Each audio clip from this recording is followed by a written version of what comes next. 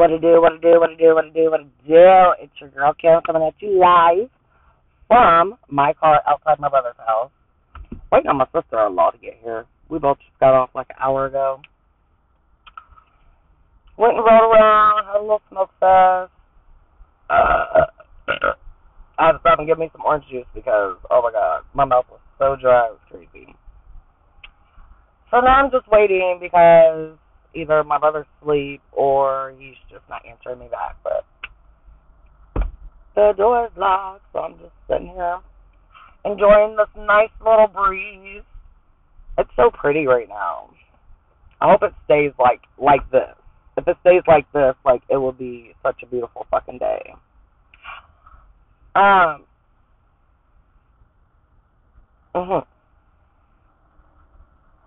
just feel so positive.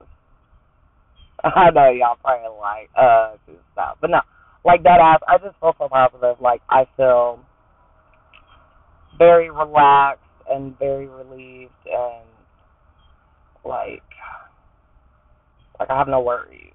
Like, I'm just, like, whatever. Living life to the fullest, as you should, because life is too damn short to be miserable all the fucking time. I don't understand how people can be miserable all the time. That shit would be, I'd be so bored.